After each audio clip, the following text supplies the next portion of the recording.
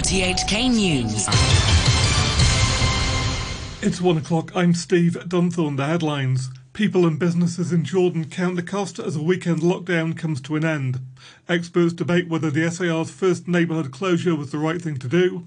And retail groups say shopping hotspots could become ghost towns without more support. Life has mostly returned to normal in a part of Jordan that endured Hong Kong's first lockdown over the weekend in a bid to curb coronavirus infections. Violet Wong is there. Wet market stores, boutiques and hair salons have reopened, with many shoppers saying it's convenient to be able to do their grocery shopping as usual. But some shop owners have complained of losses during the weekend lockdown, saying the government should make it up to them. Traces of the lockdown remain, with some health workers strolling the streets in protective suits, but they are no longer guarding buildings. Mr. Law, a resident of the area that was locked down, says he has to wear a wristband proving he's negative for the virus before he can leave his building, even though the lockdown has been lifted. He said his bakery had little business after reopening this morning. This Jordan resident, Saman, said he was glad to be out this morning after 2 days stuck in his flat. He told RTHK's Violet Wong he didn't mind being grounded for a short time if it's for the greater good. I think it's okay to lock down like this because it's have some area that's spreading very worse, right? So it's better. It's okay. I don't feel any bad things. So you were not bored or inconvenienced? Yeah, only 2 days. It just doesn't matter. But if they have like 2 weeks, maybe it's a problem. But just they have only 2 days. It doesn't matter. A Yau Tsim Mong district councillor has called Hong Kong's first lockdown a horrendous idea. Owen Lee told RTHK that many residents complained of insufficient time to prepare and a lack of support from authorities in providing food or compensation to affected workers and businesses. Mr. Lee said it would have been better for authorities to move residents to quarantine centres while they disinfect the drains and sewers in the community. The government experts always said that they are contaminated and there's a virus test positive during the connection. And they should do the deep cleaning instead, and they should move the resident and citizen to the isolation camp instead of doing the lockdown. Medical experts have been discussing the pros and cons of the lockdown. Vicky Wong reports. Infectious disease expert Ho Pak Leung says he believes it was necessary for the government to put Jordan under lockdown, but it should have been done up to 2 weeks earlier when there was evidence of COVID transmissions. Dr. Ho said it was likely infected people already spread the virus to other places before the lockdown. A specialist in respiratory medicine, Leung Chi Chiu, suggested it wasn't the best use of resources. He said the number of cases found wasn't high and the government could have detected these through mandatory testing alone. And epidemiologist Benjamin Cowling from the University of Hong Kong says the 13 preliminary positives found in the area wouldn't make a big difference in bringing case numbers down to zero. Professor Cowling said he was optimistic that when the government can vaccinate around 70% of the population, life can return to normal. I really hope that by September it will be possible, at least for the government to say, if we can get 70% plus vaccine coverage, then we're going to open up the airport, we're going to stop the quarantine for travellers and aim to get back to normal as soon as possible. Schools are going to go back to normal, and then maybe just having a few social distancing measures in the back pocket in case numbers flare up from time to time. He also recommended not using the mainland Sinovac vaccine, which, if only 50% effective, wouldn't provide herd immunity in the population. In other news, the Retail Management Association says it's expecting a single-digit decline or growth in the first 6 months of the year, depending on the recovery from the pandemic. But it's predicting sales in the first half of the year to be down 30% when compared with 2019, before COVID-19 and social unrest hit the SAR. It noted that retail sales had fallen for 22 consecutive months since the second half of that year. And it warned that popular shopping districts such as Tsim Sha Tsui, Causeway Bay and Mong Kok will become ghost towns as more businesses close, unless they receive further assistance from the government or major landlords. Overseas, the Democrat leader in the US Senate says President Biden's multi-billion-dollar COVID-19 relief plan will be implemented with or without support from the Republican Party. Chuck Schumer said the bill, worth nearly $2 trillion, aimed to reignite the US economy and greatly accelerate the number of people being vaccinated. We need money to help the unemployed, and people need checks in their pockets. And we will increase the overall amount people get to $2,000 a person. That would be $8,000 for a family of 4. All of that must get done quickly. We hope our Republican friends will see the need and work with us, but if not, we will get it done. Joe Biden has promised 100 million vaccine shots in his first 100 days. More than 400,000 people in the US have died with the virus, and the number of officially recorded coronavirus cases there has exceeded 25 million. The Mexican president, Andrés Manuel López Obrador, has tweeted that he has COVID-19. The 67-year-old leader said he had mild symptoms. Here's the BBC's Will Grant. He said the Interior Minister would be taking charge of his daily morning press conferences and that he would remain informed of public affairs from the National Palace. He said that he would be speaking to the Russian President Vladimir Putin on Monday about the possibility that they send us the Sputnik vaccine. President López Obrador's diagnosis comes amid the worst COVID-19 infection rate numbers in Mexico since the pandemic began. He has been consistently criticised by his opponents for downplaying the gravity of the situation in the country and for failing to wear a face mask in public. The French government's top scientific advisor says the country probably needs to move into a third coronavirus lockdown. In a television interview, Jean-François Delfrécy warned stricter measures were necessary to contain the spread of new variants. He said there were lessons to learn from the experiences of the UK and Ireland.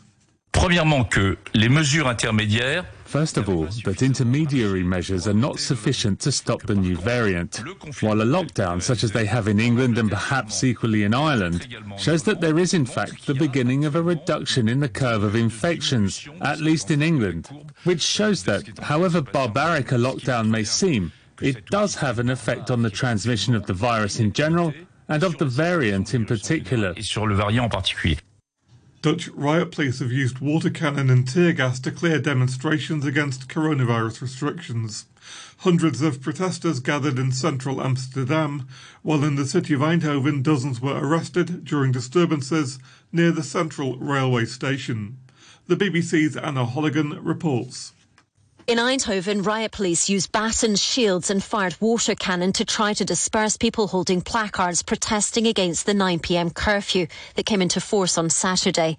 Trains were stopped, shop windows in the station smashed and supermarkets looted. Some of the demonstrators threw fireworks and grabbed bicycles to build barricades against the police, who eventually used tear gas to clear the streets. The National Security Council will meet on Monday. Its chairman, Hubert Bruls, said he understood people's frustrations, but said of the current lockdown, if we persevere now, we will get our freedoms back sooner. The NGO Oxfam has calculated that the combined wealth of just 10 men increased during the pandemic by more than $400 billion, enough to pay for everyone in the world to be vaccinated. Here's the BBC's Caroline Hawley. The charity says that a super-rich elite have amassed vast amounts of money while jobs are lost around the world and billions of people struggle to feed their families. And yet the increased wealth of just 10 men would, it says, not only pay for vaccines for the whole planet, but also reverse the rise in poverty caused by coronavirus. Instead of cutting aid, as the UK is planning, Oxfam's calling on countries to raise funds from those who've profited most during the pandemic. Last month, Argentina's parliament approved a one-off tax on the super-rich to help pay for the economic costs of coronavirus. Media reports suggest a senior North Korean diplomat who was acting ambassador to Kuwait has defected to the south with his family. Ryu Hyun-woo reached South Korea in September 2019 and sought asylum, but his arrival was kept secret. If the report is true, Mr. Ryu's arrival came 2 months after the North's former acting ambassador to Italy, Jo Sung-gil, sought asylum from Seoul. A newspaper report cited Mr. Ryu as saying he wanted to offer his child a better future.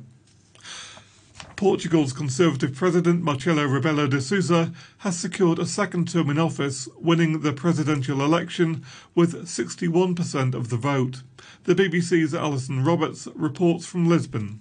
Marcelo Rebelo de Sousa is expected to be more outspoken in his second term as president after 5 years in which he was known for seeking consensus. A former leader of the main centre-right opposition party, in his first term he cooperated closely with the socialist government. It didn't even back the only socialist candidate in this election, who came in a distant second with 13% of the vote. There had been worries that the recent surge in coronavirus infections might deter voters, but in the end turnout was similar to 5 years ago at 49%. Boeing's troubled 737 MAX aircraft is expected to be approved for flying by regulators in Europe this week. The plane returned to US skies last month for the first time since March 2019, when it was grounded worldwide after 2 deadly crashes. Here's the BBC's Theo Leggett. Efforts to make it safe have focused on changes to the flight control software and the way the plane uses information from external sensors. But Ed Pearson, a former senior manager on the 737 production line, says that both aircraft suffered electrical and flight control system problems in the days and weeks before the accidents. He believes these may have been symptoms of wider defects in the aircraft, which he links to production conditions at the 737 factory at the time they were built. He claims planes were being made too quickly and staff were overworked, and that other 737s may still be at risk.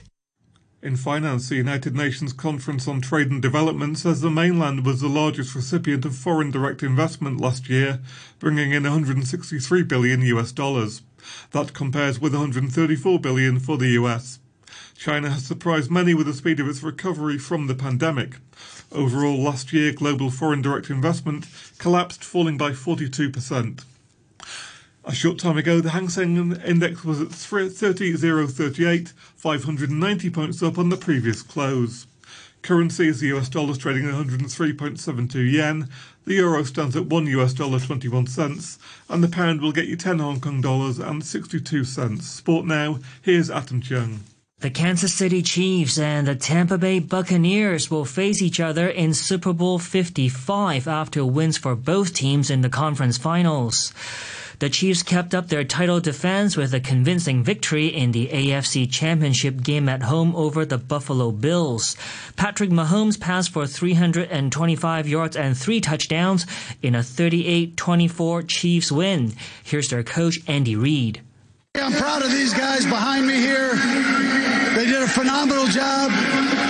Our hats go off to the Buffalo Bills and the great job in which they did all year. And most of all, listen, we've got the Lamar Hunt Trophy back in Kansas City, and now we got to go get the big one, baby. The Buccaneers will be the first team to play in a Super Bowl on their home turf when they square off against the Chiefs in Tampa on the 7th of February. The Bucs went into Green Bay and ousted the top-seeded Packers 31-26.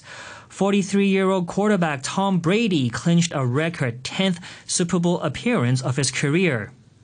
You know, it's been a long process for, the whole team. And today was just a great team effort. We played sporadically a little bit, but the defense came up huge. And we're going to need it again in a couple weeks. And just great to get another road win. And now we got a home game. Who would ever thought, a home Super Bowl for us, but we did it. The Bucs were helped by a strange decision by Packers coach Matt LaFleur. With 2 minutes remaining and his team down by 8 points, he opted to kick a field goal on 4th down instead of trusting his star quarterback Aaron Rodgers to get a touchdown that could have tied the game. The Bucs then ran out the clock after the Packers defense was called for pass interference.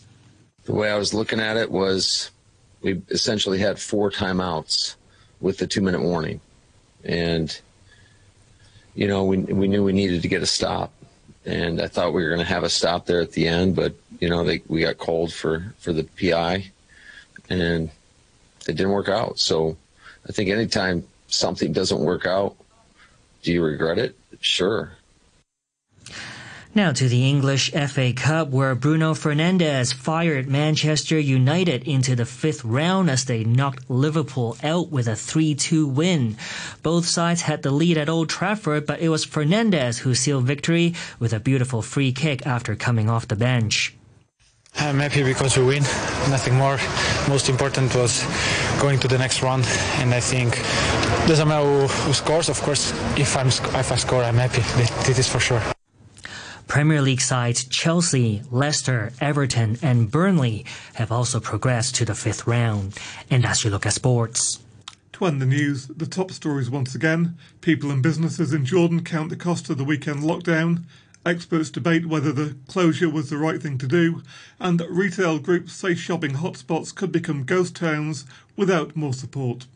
The news from RTHK.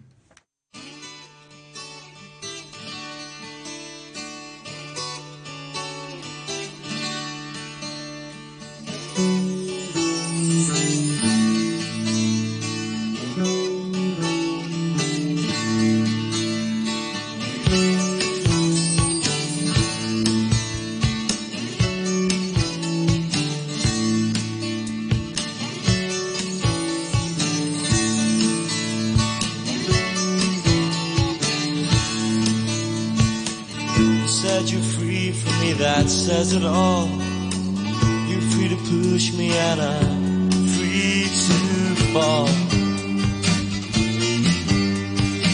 So every week and weekend call it stress. You've got my trust, I've got your home address. Now the only chance that we could take is a chance that someone else won't make it all come true. We're making tracks that show our touch and go, but now it's touch and come and you should know. But then 4 years won't mean that much to me when I've been smothered in the sympathy you bleed. Just close your eyes again until these things get better. You'll never fall away, but we could stand glasses.